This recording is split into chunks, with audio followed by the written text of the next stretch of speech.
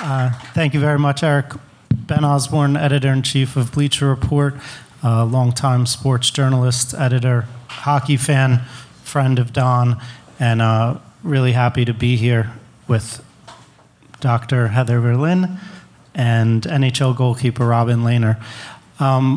Robin, one of the kind of cooler things in sports, you guys, typically athletes have league-issued uniforms, not a lot of room to improvise. NHL goalies have a unique gift where they get to design their helmet. My daughter and I are always watching the games. What animal is that? Or what cityscape? You see artistic flair. You see articles about the guys that make them. Cool. I like it. It's creative. You don't often see messages. For those of you that did know that goalies got to design them, he can explain his. If you didn't know it, again, very cool thing about hockey, but usually it's pretty basic stuff. Robin, what is going to be on your helmet this season, and why did you choose that? I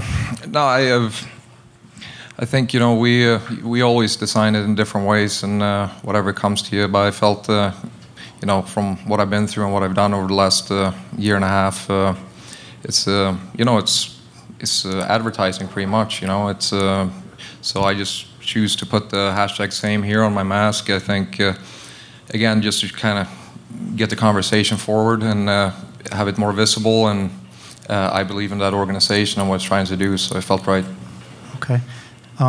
Heather, what can be the benefits of a person in Robin's position, publicly speaking for a cause, or in this obvious particular case, for honesty around mental health? Yeah, I think, it's a big problem not only in sports, but just in society, of the stigma around mental health issues, because it's not something you can see, right? You break a bone, it's you can do an X-ray, you can see it, everyone accepts it, but it's subjective. No one can see the depression or the anxiety, or even what's happening in your brain unless you do a MRI scan. And so that's somebody who people respect, who's at the top of his game, literally, can come out and say, hey, look, I have this issue. I'm still, doing what I do, and people look up to him. And it's just part of sort of breaking down, chipping away at that stigma piece by piece when high-profile people come out and say, this is who I am, and are open about it, instead of trying to hide it, which actually just causes more stress and anxiety and worsens the situation. Again, I don't know how many close hockey fans we have out there, but last year the Islanders were one of the biggest success stories in the NHL. Best season they'd had in 20 years, I believe. And Robin was a big part of it, and he was a free agent after the season.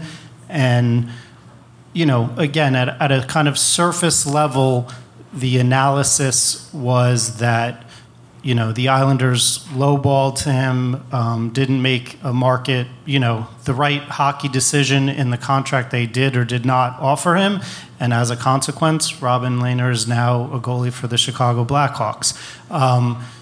Again, some people that are a little closer to it, and Robin has addressed it, I believe, but I would love to hear you say it to the room. Do you feel that, I know an example Eric has given, do you think if you were coming back from a knee injury, maybe you would be viewed at face value and get a great contract extension, but instead your injury or your background is one of bipolar, of addiction, which you have tackled, faced, rehabbed from. Do you think that impacted the negotiations and kind of your market value? What is the impact of that in your opinion? Yeah, I mean, it's a tough question, but I mean, obviously it did. This is the thing I talk about a lot of the time. I think we as a society, no matter what we're looking at, is politics, or if it's big pharma, or if it's gun control, or whatever it might be, the answer is right in front of us, but we're taught not to look at it the way it really is. And that's just the way we're programmed, unfortunately. And I said it from the day one when I came out with a story and talked about all my all my problems, all my issues, it's going to have a financial impact on my career. It's going to have severe risks, and I knew that from the get-go, and I was still fine with it because I knew that was the right path for me and my rehabilitation plan to get better. And it's a sensitive question too, because the GM of the Islanders, Lou Lamoriello, I respect him probably more than I respect a lot of people, and he's a tremendous person. But I don't look down at what happened on him. That's just the way the society and the structure in the corporate world works. As soon as you show any type of weakness, you get punished for it. That's why we have this tremendously backward society that creates mental health on a broad spectrum. Because we are forced to hide all of our things, lie on our resumes, lie about who we are, be around people every day, being a person you're not, and it spirals away, and it makes us sick. Over a long time, it's a small little poison that grows in you, and when you get issues, it spirals you away, and you treat it with alcohol, you treat it with pills, you treat it with whatever you can get a hold of, bad behaviors. And I came out with a story, and I thought that it was going to go a little bit different, but I also came into the free agency looking at, I've been sober for 14, 15 months, like if it's long-term, short-term, I'm fine with both, but it was going to be a fast process, and I'm just going to be honest on exactly how it was, because I have nothing to hide, and it's not to bash anyone about it. I don't feel bad about it. I don't tell it to get any sympathies, because I'm in a pretty good place. I got a new contract in a pretty great club, and I love the Islanders, but we were going to get a deal done fast, and we were talking the whole year about we really hope this is going to work out. We really hope it's going to work out, and we're going to take care of you and all that stuff, And we had two different perceptions of what taking care of you was, and that's okay. You can disagree about certain things, but I was fine with a short term. I was fine with a long term. But it's tough when you've been told a negotiation is going to happen fast, and then after a week nothing happens. After 2 weeks nothing happens, and then you're being told that from the ownership level they need a due diligence on me. And I said, that's fine, that's no problem. I even signed all the waivers. They got all my medical history. I had nothing to hide, even though everyone told me not to do it. And 2 months went by, nothing happens. Not an offer, no nothing. NHL award happens, something was going to get done, no offer still. And then all of a sudden, it comes to the week of the deadline, and we're presented an offer that we don't think is very good. 2-year offer that wasn't very good. Not where I thought I deserved compared to what I've shown them over a year on how strong my rehabilitation is and all the extra things that I go through to make sure that I'm healthy. And I really wish that we could have changed the CBA a little bit and put a clause in the contract that I put the risk on me. If I relapse again or if something goes sideways, they can cut me, no problem. It's going to be on me, but unfortunately, CBA doesn't work like that. So what happens is, I get an offer, and then the next couple of days, I get an ultimatum that I got to make a decision in the next 2 hours. And I didn't think that was the best way forward. I don't think I deserved that, and especially after I've been waiting for 2.5 months. So, I didn't give an answer. And then they said that they were going to move forward, and they moved forward, and I still waited, and that's what happened.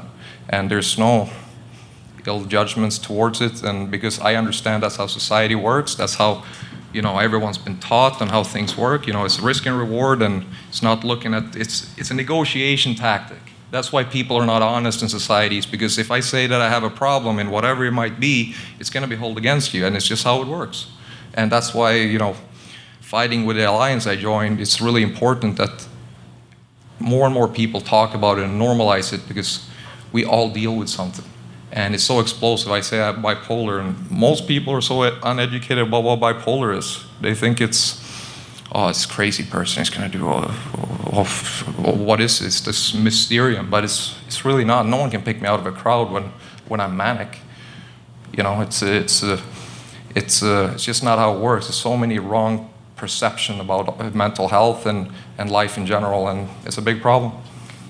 I think, there's working in the mental health field, and I'm a neuroscientist and psychologist and work with patients and treatment, but there is no normal, right? This idea that there's something like everyone else is normal, like everybody is somewhere on a dimension of something. And when it gets really extreme, there's no black and white line when something all of a sudden is disordered. Just when it starts to really interfere with your daily life, then we label it as something and then treat it. But there is no normal. And either you're affected by some sort of, whether it's depression, anxiety, you get bipolar, whatever it is, or you know somebody who is, right? It is very, very common. And when we accept that, instead of trying to imagine this imaginary normal that doesn't exist, that nobody could ever attain, and then you punish people who don't achieve this imaginary thing, it first of all, financially speaking, it doesn't make sense. So people are making these emotional decisions like, oh, that person is, messed up. Whereas if you actually were open about it and allowed people to talk about it instead of forcing them to bottle it up and then they explode in some other way, like what happened with Ron Artest and, attacking,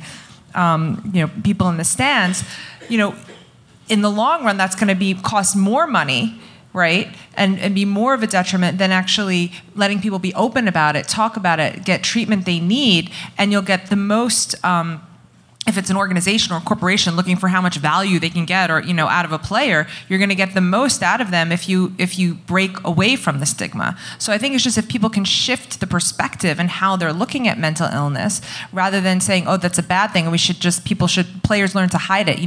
We test players with whether they can go back into a game after they've had a concussion. We give them this personality test, a neurocognitive test, and they can fake it to go back into the game, right? They can fake good, we call it. So that's not helping anybody, right? That's not helping the player, and it's not helping the league because you're sending people back in who really maybe shouldn't be sent back in, or need more time to recover, or need some mental health help. So if everyone could just be honest, I think it would benefit everyone. It would benefit the team. It would benefit the players. Yeah. I mean, it's a difficult subject because as we talked before too, there's a difference between how it works and what society accepts. It's how it is. It's like if you talk about concussions, we can talk about it for a long time. I played through concussions. I just hit it with a lot of alcohol. Because I had migraines for months, and the only time I didn't have migraines was when I drank beer. And you get the concussion, and you go away and you stay by yourself, and you don't get that much help. And when you're out of the game, you're out of the game. When you're rehabbing away from your players. You're being hidden away from the players. The system is kind of broken that way. And the perception there you talk about is it's tough to break down because. Again, it's all about the culture of society. It's started from the corporate structure, and the corporate structure doesn't accept weakness. So that we create all these young people going through school. You got to show perfection. You can't say who you are. You can't say what you go through. But we're all going through it. Logically, we all know that we're going through a bunch of shit. We all know that life is not perfect. And as we talked before, I love this country. I love to spend the rest of my life in this country, but it has some deep flaws. You guys talk about the college debts and stuff, and I think it's hilarious because I look at a country that sends its whole youth into guaranteed mental health issues that leads to addiction, alcohol abuse, drug abuse, and suicide. End of story. It's just the truth because long periods of time under financial stress is one of the leading causes to anxiety, depression, bipolar, and all of these things. And we know it, but we don't talk about it. How insane is it? How insane is it? I mean, people going through relationship issues or divorce or a traumatic thing in their life, see someone die or, close one dies or anything, it's obviously it affects your mental health. And, you have all these mental health movements that say they have statistics. What statistics? What statistics are they talking about? Because, from what I know, there's not people talk about there's polls and there's this and there's that. How do you know what statistics of a country is mentally ill when most of the people are undiagnosed and are taught not to say what they are? How are you going to know how many people are bipolar when most people don't say that there's anything wrong with them and they're hiding all their stuff? it's a bigger percentage of the population that have different issues than what people are talking about, and then we have a society that's created a structure around it to punish the people that actually are talking about it. And that's where it comes into my story. I knew that the only way forward, because when I was at in rehab, they say you got to bring the people around you. You got to be open and honest with them, and they're got to be a part of your journey, right? But in the NHL or in any type of sports organization, it's all about you got to be quiet. You can't tell anyone what you're going through. You can't tell any of your teammates. You got to keep this a secret. So I'm thinking to myself, like, how's this going to work? It's not going to work for me. I'm going to relapse 100%. I'm not going to be able to get better if I do this. Transparency is the only way forward, and it was the only way forward. And the NHL program, my lawyer, my agents, everyone told me, you got to be quiet. Don't say anything. I told them all to shut up, because you're pretty much telling me not to go and get better, because I told my GM straight up, I have all these issues. I've been drinking in the past. I've been taking drugs. I have all these problems in my past, my youth, my early teen or my early 20s, all these things. Obviously not everything, but quite a bit. But I created a trust with him. I created a trust where when I said what I've done from that point going forward, and all the walls and all the barriers and boundaries that I've set and all in my rehab plan, he also trusts me that I was telling the truth. And that's all of a sudden, if no one in my team know that I'm an alcoholic and I have problems drinking, I could have picked up the beer whenever I wanted if they didn't know about it. But when I'm with them and I would have picked up a beer, I would have had a person there say, what are you doing? We're taught to have the family and people around us be a part of the process, but the reality of life is your family is with you for a majority of the time, but if you're in a working place, the majority of the time I spend is with my teammates. It's with my teammates, it's with my coaches, it's with my organization, and you're asking me not to have them around me as the protection. I'm not asking them to hold my hand or do anything for me or do any extra work or hire extra people or anything. I'm asking them around me to be open and honest with themselves, because when I was honest with all my teammates this year, I have a tremendous amount of teammates that could talk to me about it and came and asked me for different help. And I had people around the league ask me for help, because you normalize it, because that's how things works. If you normalize it, people are going to open up. But if I go and project on you, you're going to be quiet. Yeah, I think one of the most, and it's really appropriate at the end of today, where we've had athletes who are retired talking about their marijuana business, CBD. We've had people talking about homosexuality and how no male has come out while active. They've come out after. Lots of athlete activism happens post-playing career for a lot of obvious reasons. Robin, perhaps you're being honest, and the word we used in there, humble, that you're doing this as part of your recovery. But can you speak to the impact that you either know or can imagine it has on a fan or a teammate, that you are an active athlete, you're doing it, you're performing at the highest level. You were one of the, let's say 10 best goalies on the entire planet last year, while also being honest and open and transparent, as opposed to, again, not the understood why a player would wait till after to discuss anything controversial or that might hurt their earnings, but you're doing it live. Do you have any anecdotes about things people have said to you or thanked you, or just the power that comes from you doing that for fans and teammates?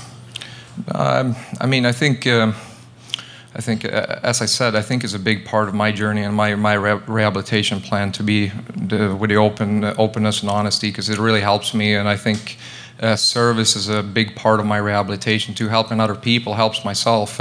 But I have seen tremendous amount of outpour, from people, and I've gotten a lot of messages. I've seen huge interaction with a lot of people, not just fans, but also people around the league. And that's the funny part, I get executives from other teams come down and grab me. It's like, yeah, I'm bipolar too, but I take all these things, I'm like, good for you. Why? What?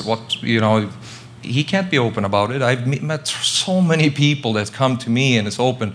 Yeah, I take the same medications as you. I'm like, yeah, I came out of rehab. I was on 10 medications. I was like a ghost. I'm like, what's going on here?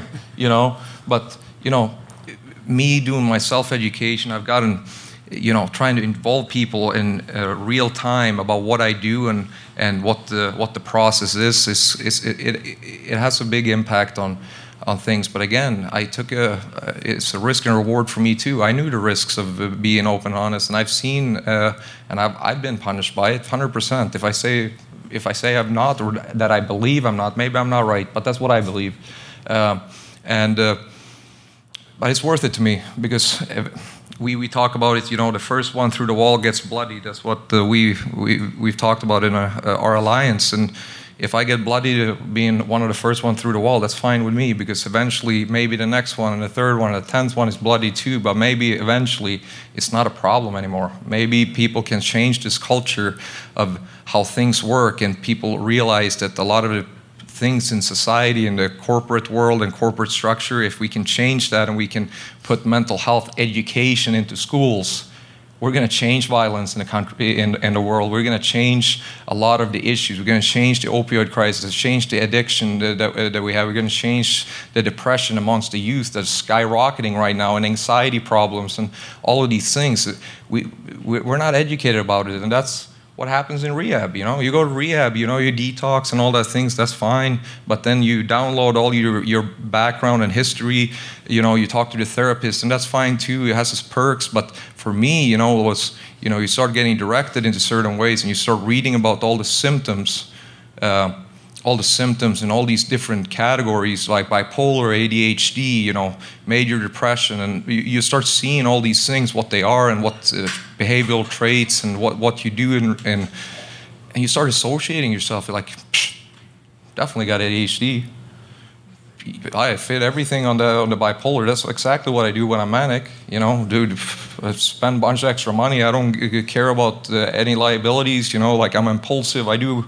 I'm obsessive like no one else in the world, but also helped me in my game. When I was manic, I never got tired. I practiced for days. When I start realizing all those things, I start questioning things. I start reading about things. Self-education is incredibly important, because unfortunately society is creating a system that's just a factory, people into the psychiatrist, here you go, get your Xanax, get out of here, Like, you need to be able to question things. Like, I have people around me that talk to the things it's perfectly normal to give their 3 kids Ativan and Xanax. They're 15 years old. People don't know benzos is it's the only drug you can die from detoxing on, and alcohol. And the same with Ambience. I was on Ambience for 8 years. They gave me my first prescription of Ambien when I was 19 years old, broke into the league. As many refills as you want, no problem. It's worse in the beginning of my career than it was after, but I find out I go to rehab, I haven't had REM sleep in 8 years. When I got detoxed, I was dreaming for a month straight. I was walking around my room, seeing things, like one night I was on my computer the whole night in rehab. And I was doing a bunch of cool things on the computer until I knew I had no fucking computer.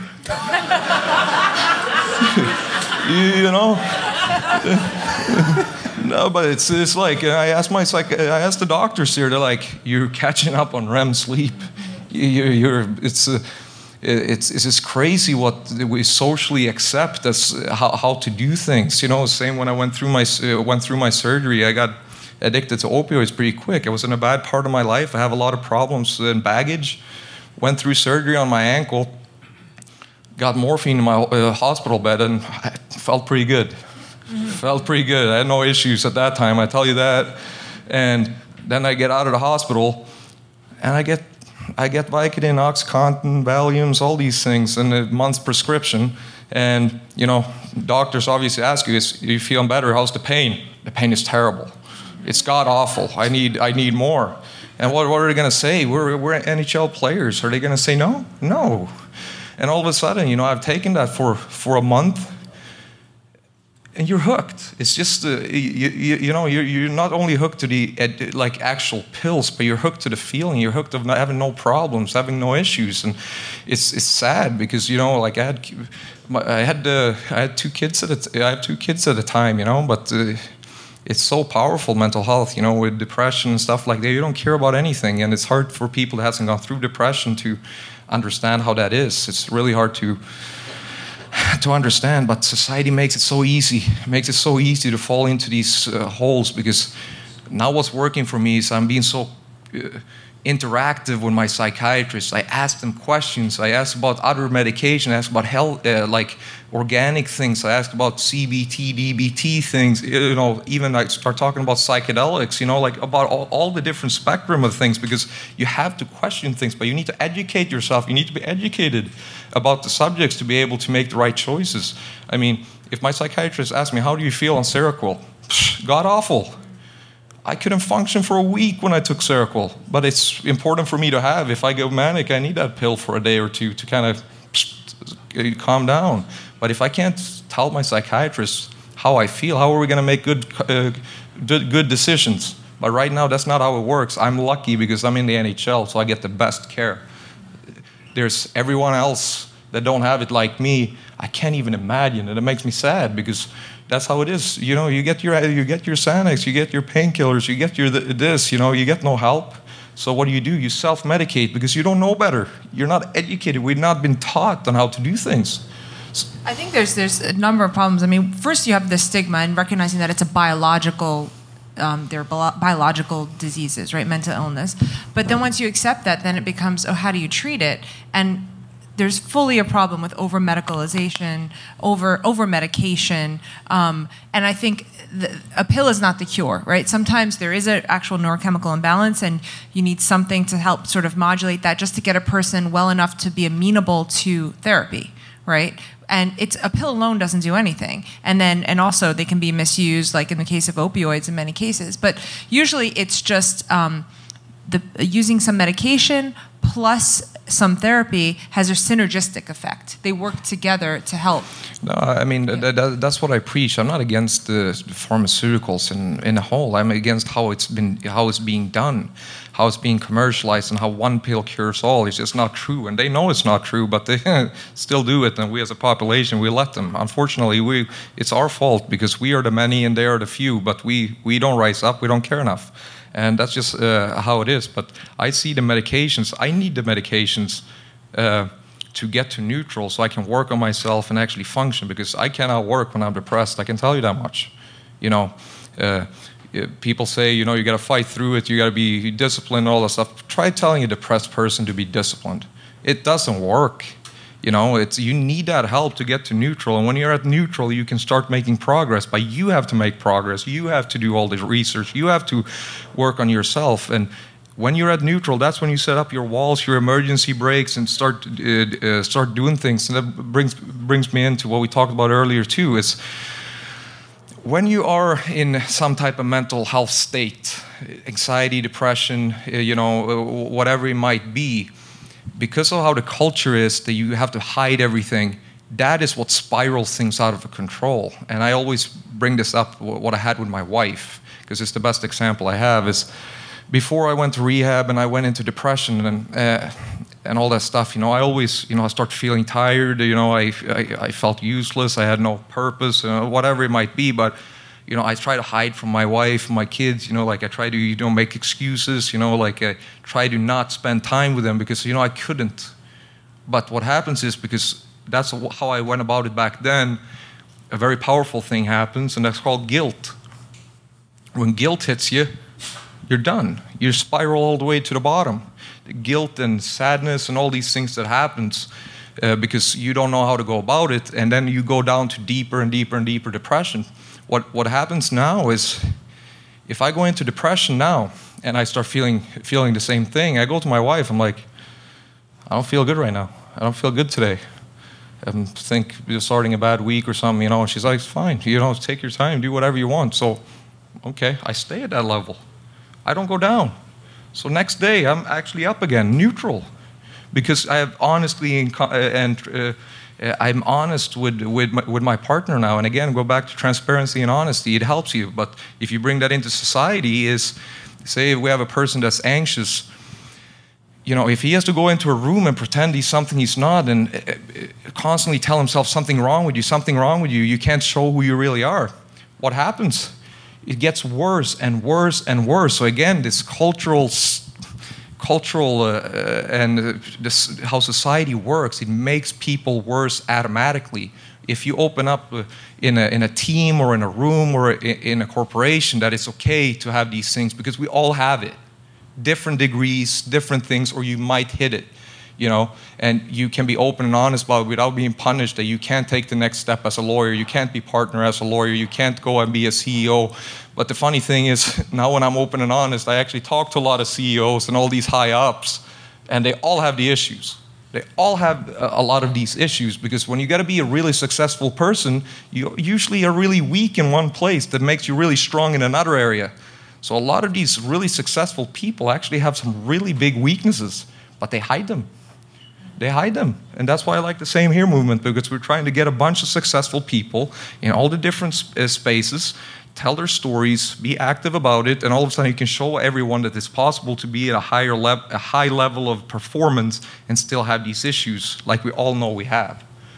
I think it's important to break the dichotomy, because right now there's this dichotomy between what's healthy for you as a human, as an individual, is to be open and to let people know and to have social support and accountability and all of that.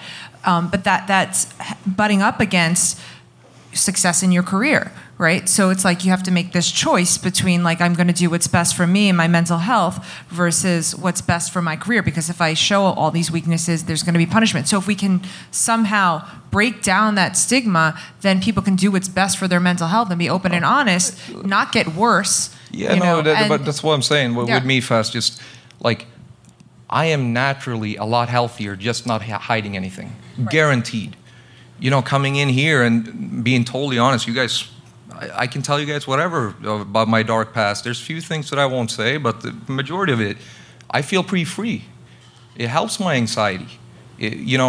Like we talk about it all the time. It's when you have to hide things, it's and you can't be yourself. I sit and listen to the talks before here today. Talking about gay people, for example, because society hasn't let them be who they are. How tough is it for a gay person to hide who they really are? It's the same exact concept as the mental health problem. If you can't be who you are around the people you're around all the time, it's going to create issues. And that's the problem with society, that we're not allowed to tell who we are. And it explodes eventually. There was a really high profile situation just last week that you brought up in the green room of a NFL quarterback, Andrew Luck, retiring mostly for physical ailments, but I'm sure there was an element of protecting his mental health. And there was some warm reaction from a few corners, but there was some very critical media. There were fans booing. You're not a football player, but you play a physical sport. Could you just talk about what that looked like to you as basically a peer in terms of age and playing a very physical pro sport, and how you viewed his decision and the reaction to it?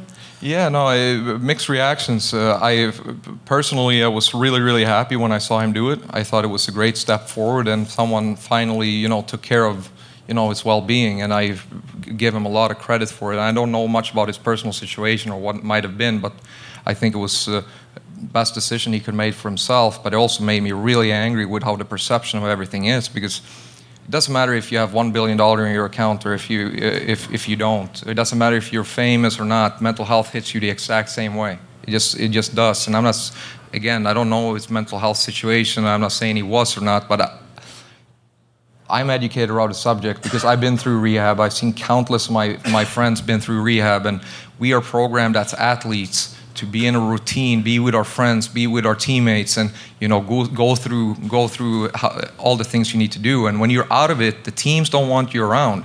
They want you to be there early, be out early, not be around the other team. When you're injured, you're gone. And it's incredibly hard on your mental state to go through rehab. And I can't imagine going through 3 years of rehab, what he did. As I said, when I had my concussion, what happened? I drank. When I had my ankle surgery, I got hooked on opioids. And I've seen countless of people go into huge depressions through rehab. And then you got these people in the media, and the media has a huge problem about this stigma and how things really work. You got that guy at Fox News, what is his name? Gottlieb, he comes out with one tweet, and he thinks it's a very innocent tweet, right? It says it's the most millennial thing to retire over rehabbing for 3 years. And then he comes out with a 5-minute segment about kind of explaining it and saying that that's how I am. I talk like that, and just trying to make it okay. What he doesn't understand is, let's be honest. He called him a pussy. He just said he's a weak person. Rehab, boo-hoo. You make a lot of money and now you're quitting. That's basically what he's saying. And again. And then he goes in and say, well, back in the day, that would never happen. They were tougher back in the day. Yeah, sure. All those guys back in the day, they're committing suicide right now. So it's just that the topic has changed. And now there are so many of these athletes that I've been around have huge problems after their career. They're addicts, they're depressed, they have no relationship anymore. They have all the issues, all the fame goes away, and all these things. It's huge. It's a tough situation. So if you don't take care of yourself when you can, it's a big chance that you're gonna die. That's another interesting issue, is the effect of fame on mental health and suddenly getting famous and rich. And when you're already coming into it with some mental health issues, all it can do is exacerbate things, because now suddenly getting all this adulation, sometimes rules don't apply to you and you can get away with things maybe you couldn't otherwise get away with. And then if the fame suddenly goes away, or you're dropped, or you don't get picked up, or you have to, take a break, the effects that can have. So I think it's unique to people in the entertainment industry and in high profile sports. It can be significantly enhance or worsen the mental health symptoms just by being thrust into the limelight like that, and then taken suddenly out of it as well. And I think that's not taken into an account at all. And then the effect of media and being high profile and people tweeting about you and negative tweets and all of that. Yeah, but why should we care? Why should we cry? We made so much money. Well, but that's the perception. We made so much money. So we have no issues. We always compare each other to things, and athletes and politicians, CEOs, everyone. You put people in pockets and you think you know about them, but we're all the same. We're all the same. I know a lot of athletes are a lot more cocky, and have another persona and whatever, but that's their defense mechanism. That's how they've been taught through their whole life, That's how we made the team, We convinced ourselves we were the best in the world. We really we became narcissists, over a long period of time. And but it's a big issue because we get used to that fame and all that help, and we get also a lot more freedom. It's not hard for me to get drugs in a club. I'll tell you that. It's I've honestly been a part, seeing guys getting busted by the same guards that was doing drugs, but taking their drugs and giving them to me. How crazy is that? We get a lot of easy access to do a bunch of stuff, and unfortunately, we think certain people don't do certain things because we're athletes or whatnot. We're the same as everyone else, and everyone else deals with issues, and we deal with the same issues, but we do it in different levels and in different things, and that's just the reality of it. And sometimes it can be even harder because you go up and have all that fame, and all of a sudden it's gone. And when you've actually tasted something and it's taken away from you, it can be pretty tough. You guys, NHL players, most professional athletes do have unions that have some level of power. Do you see any chance where as a bargaining chip, perhaps, where mental health or treatment of these issues becomes raised? Because as you've said, the teams probably aren't going to put the players first. The teams are a business, and players are probably more focused on salary cap or mid-level salary. But do you think there could be a time in the maybe near future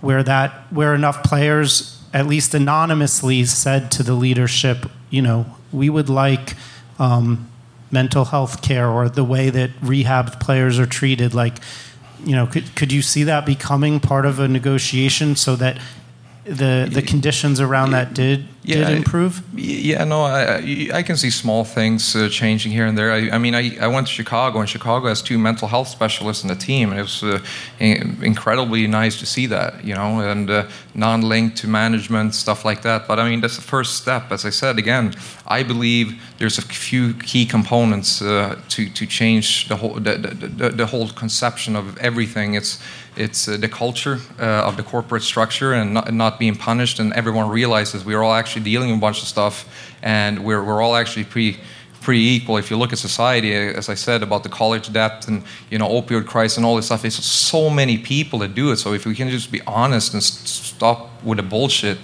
and punish each other we have CEOs punishing other ones for having the same issues that the actual CEO has, because that's a structure that's in place.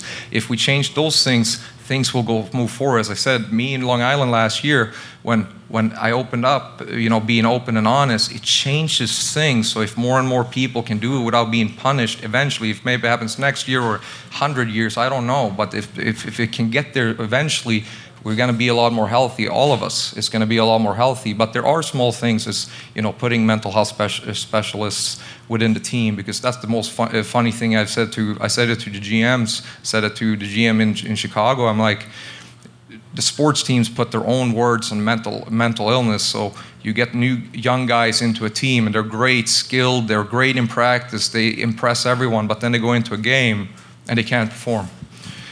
And the team's like, he's not clutch, he's not, he can't handle the pressure, and then he gets flipped out. And I'm saying, okay, so you're saying he's nervous. I say he has performance anxiety.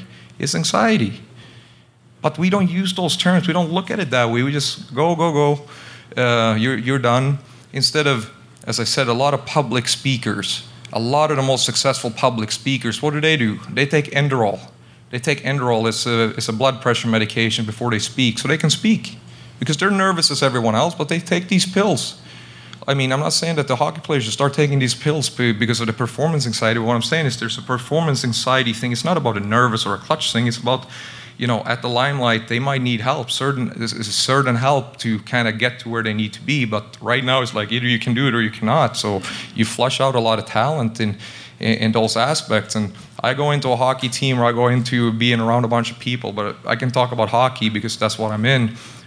I see in every team a lot of people have OCD, undiagnosed OCD. They have to have everything perfect everywhere. They get pissed off and they can't let go of it. They make minor mistakes and all this stuff.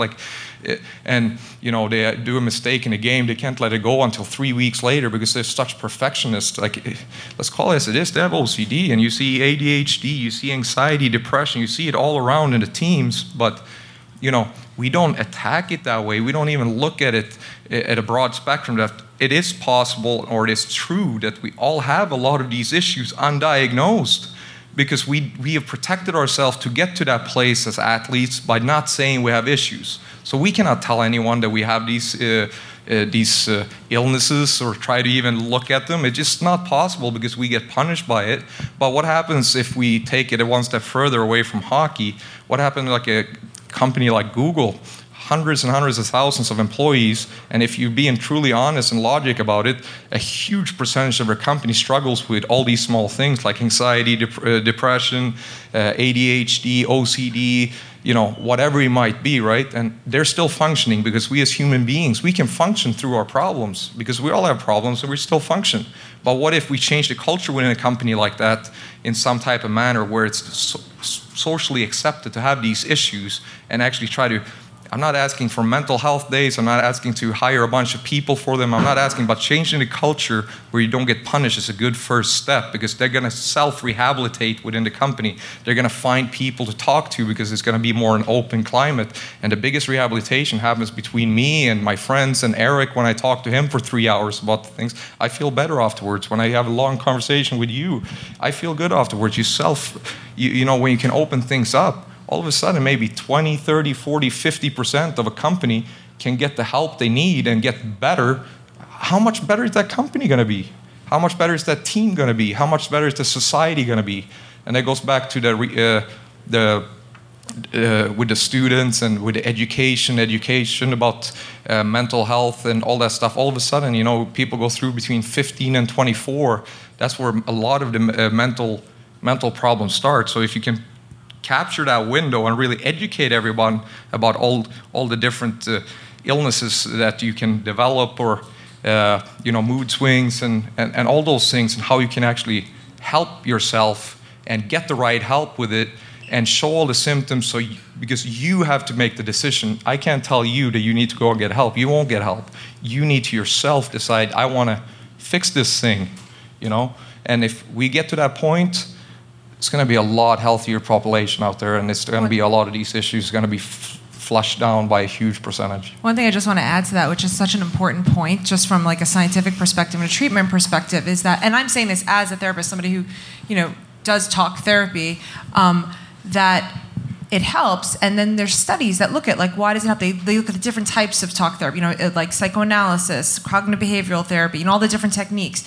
And when they subtract out all that, they find that regardless of the technique, the main therapeutic element is what we call the therapeutic alliance, which is really just the relationship between the doctor and the patient, which means that it's not even the actual technique that they're doing that's necessarily having the biggest effect. It's just that the person is open and having a conversation, which is why I thought it was so important when you said it's not just, you don't have to hire therapists and no, but that's the thing, because but the openness can allow you to just talk to friends and colleagues, and it's that's probably one of the biggest things in my whole rehabilitation is be able to be open. That's my whole point of things. Be open and honest with people I spend time with, because you go through whoever sits here in the audience. You go from your best friend to your outer line friends. What's the difference? Your best friend is the one you've been most honest with. You created trust. You know, you shared your vulnerability. That's why you're your best friend. That's why you have your wife. You know, like, it's deeper connection of intimacy and openness about your flaws, right? And if you can normalize it a little bit and make sure that, you know, you can still be open. I'm not saying, like, you know, I'm not saying you should go out and give everyone your medical history.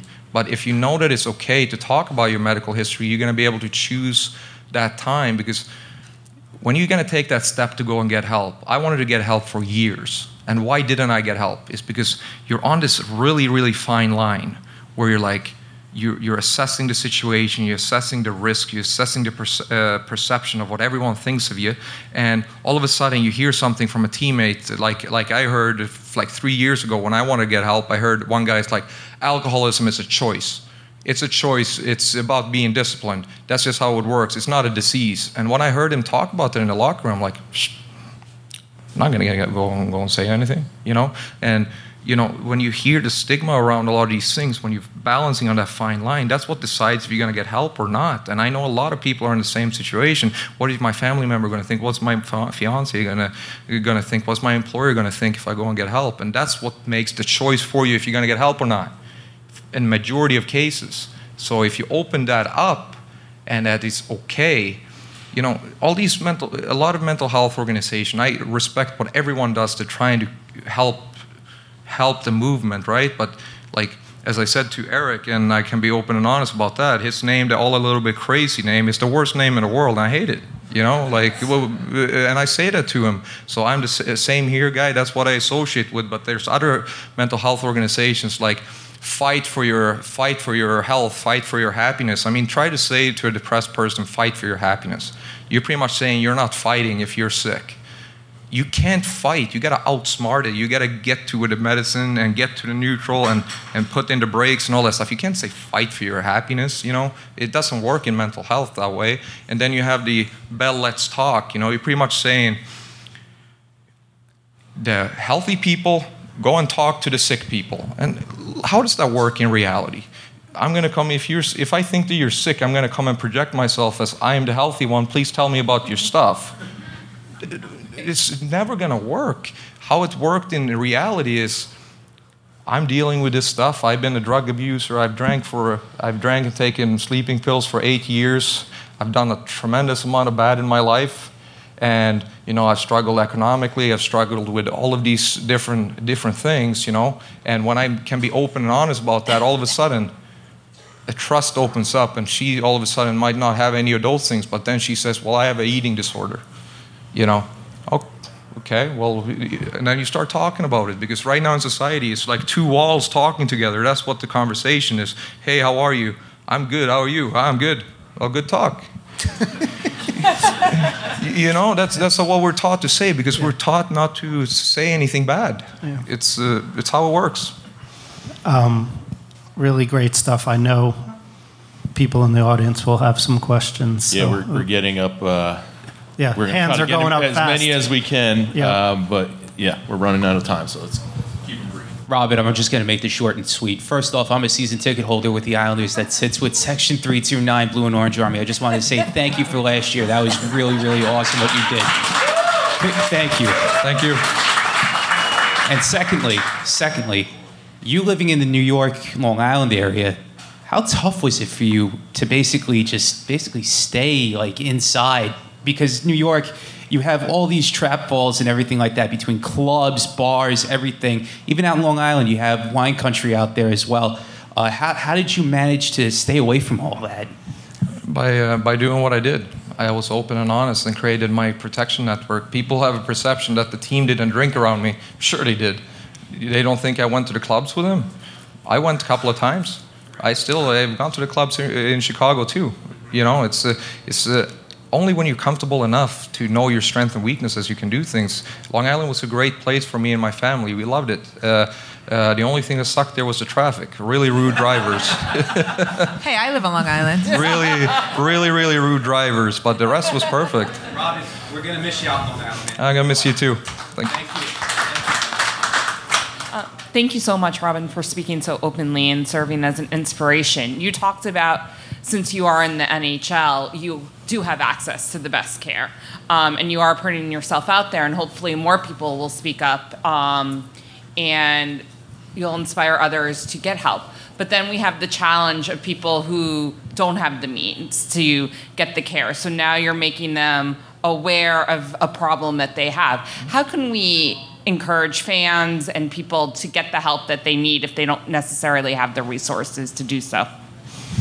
It's a good question. I struggle with that question every day of my life. That's one of the things right now, sitting down, really trying to focus, see what I'm going to choose for a foundation and stuff like that. But what I'm trying to see here is, how can we change the culture to open up the culture for it to be okay? Because I think it's one of the biggest helps for people like us, and it's free. It doesn't cost anything to have an open society around you. So I'm trying to see how can I tackle that, but also on top of it, I tweeted out a couple of, like last month or something, about the medicine prices here in the U.S. is insane. Again, talking about the education, I love this country, and I'm not bashing on the country, but when you have a politician like Bernie Sanders saying, attacking the education and the education debt, that's great, but the way you put it out there, if you really put it out there on how bad what you're actually doing to your youth, you're killing your youth. By capitalizing financially, you're killing your youth, and you're actually rotting your country from within.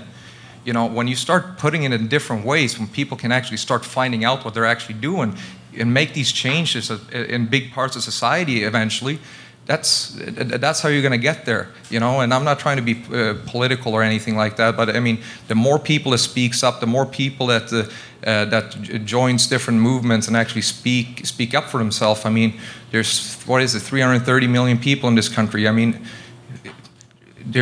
needs to get to a number where things can change, and that's how we got to do it. You got to talk about it, and you got to you got to do something together, enough people to make change. I think also it's a larger political issue of like mental health care coverage by insurance companies and things like that. So like, if I mostly take out of pocket because reimbursement for insurance is little to none. And then, you have people who are on Medicaid and they only cover so much. So I think it's a larger political issue to how to get more people covered for mental health issues. 100%. And just last thing, I think the self-education, research, I think that actually the millennials are really good at that. I think that they actually are don't trust the politics that much anymore, and starting to look at alternate medication, start looking at, yoga, meditation, breathing exercises and all that stuff. But that's one part of it, like we need to start teaching everyone about the whole spectrums of help out there.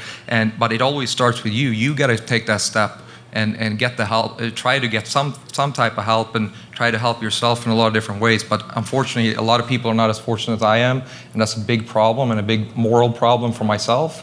And I'm struggling in finding where can I put the most of my time to make the biggest change, where I have a lot of people on Twitter or Facebook and stuff that reach out to me, and I would love to help all of them, but it will take a long time for me to help individual cases like that.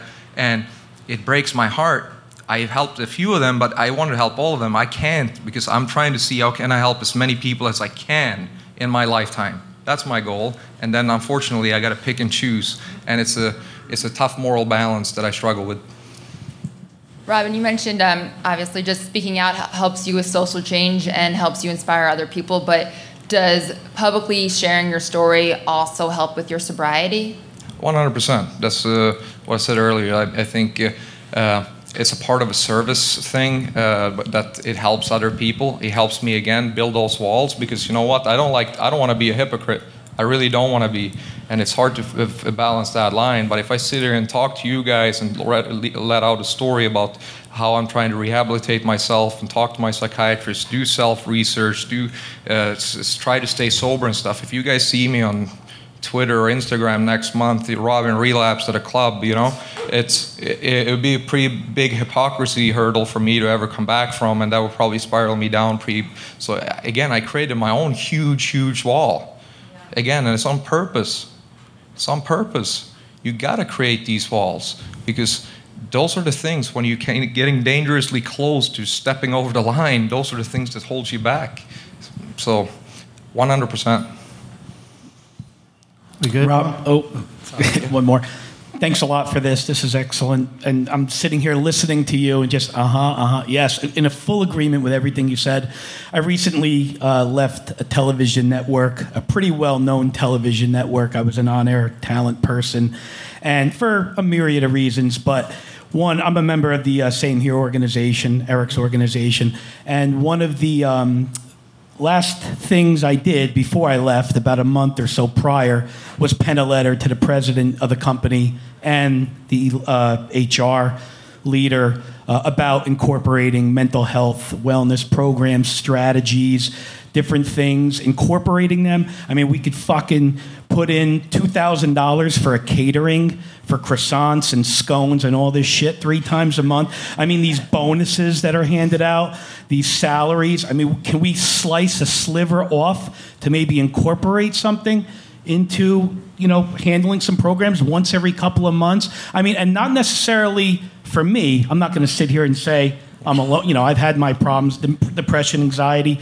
drinking, the whole thing. Yeah. But we're all dependent on one another. If you got guys that aren't on top of their game in front of you, you can't play to your best. If I got a director that isn't on top of his game, I can't go on camera and be my best. So it's a domino effect. Yeah, no, I mean, I see exactly where you're going. And unfortunately, like a lot of us, and I thought the same way as you're saying here, but I've also realized reality is that you cannot expect others to change.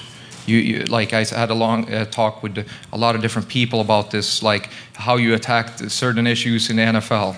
Are you going to slap the NFL in the face before you want change? Nothing happens, right? What happens with the TBI issues in a lot of the leagues? I know a few people in the NHL, right? What are they doing? They're accusing the NHL for knowing all these things, and Of course they probably have. You know, I don't have the evidence, but of course they probably have.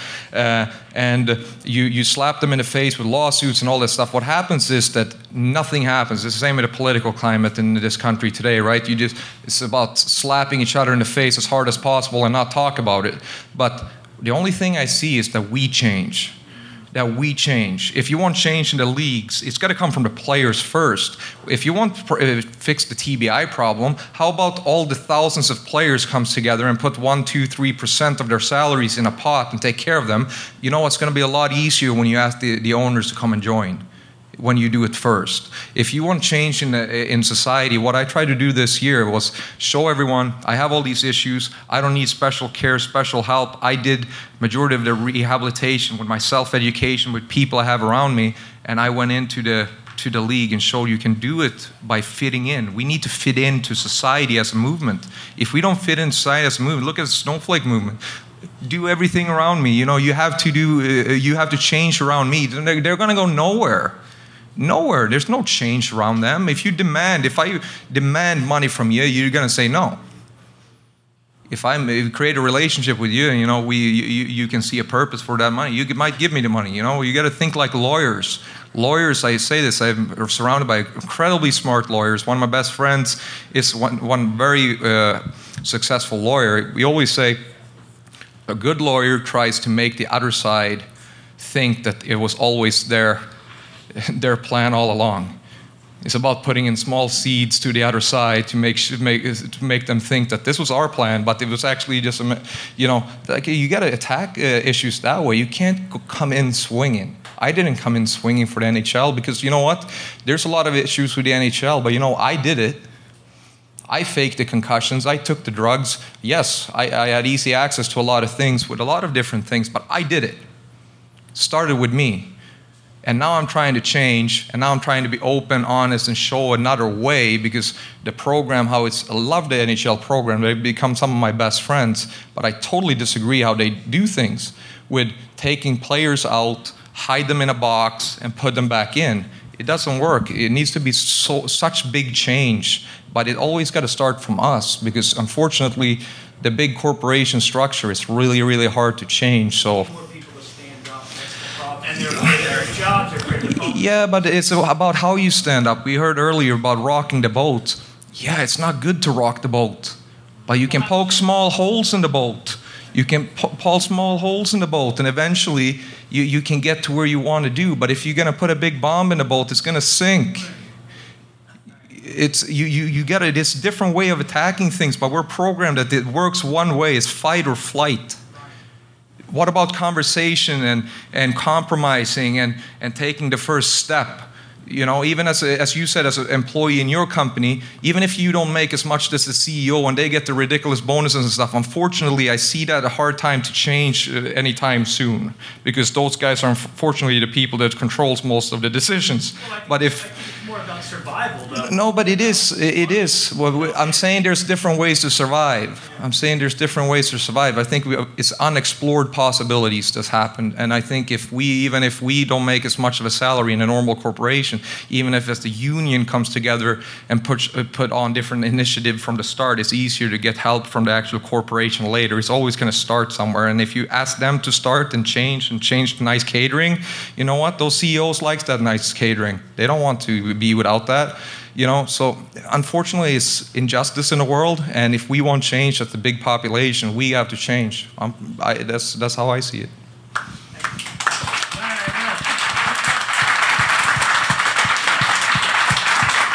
Right.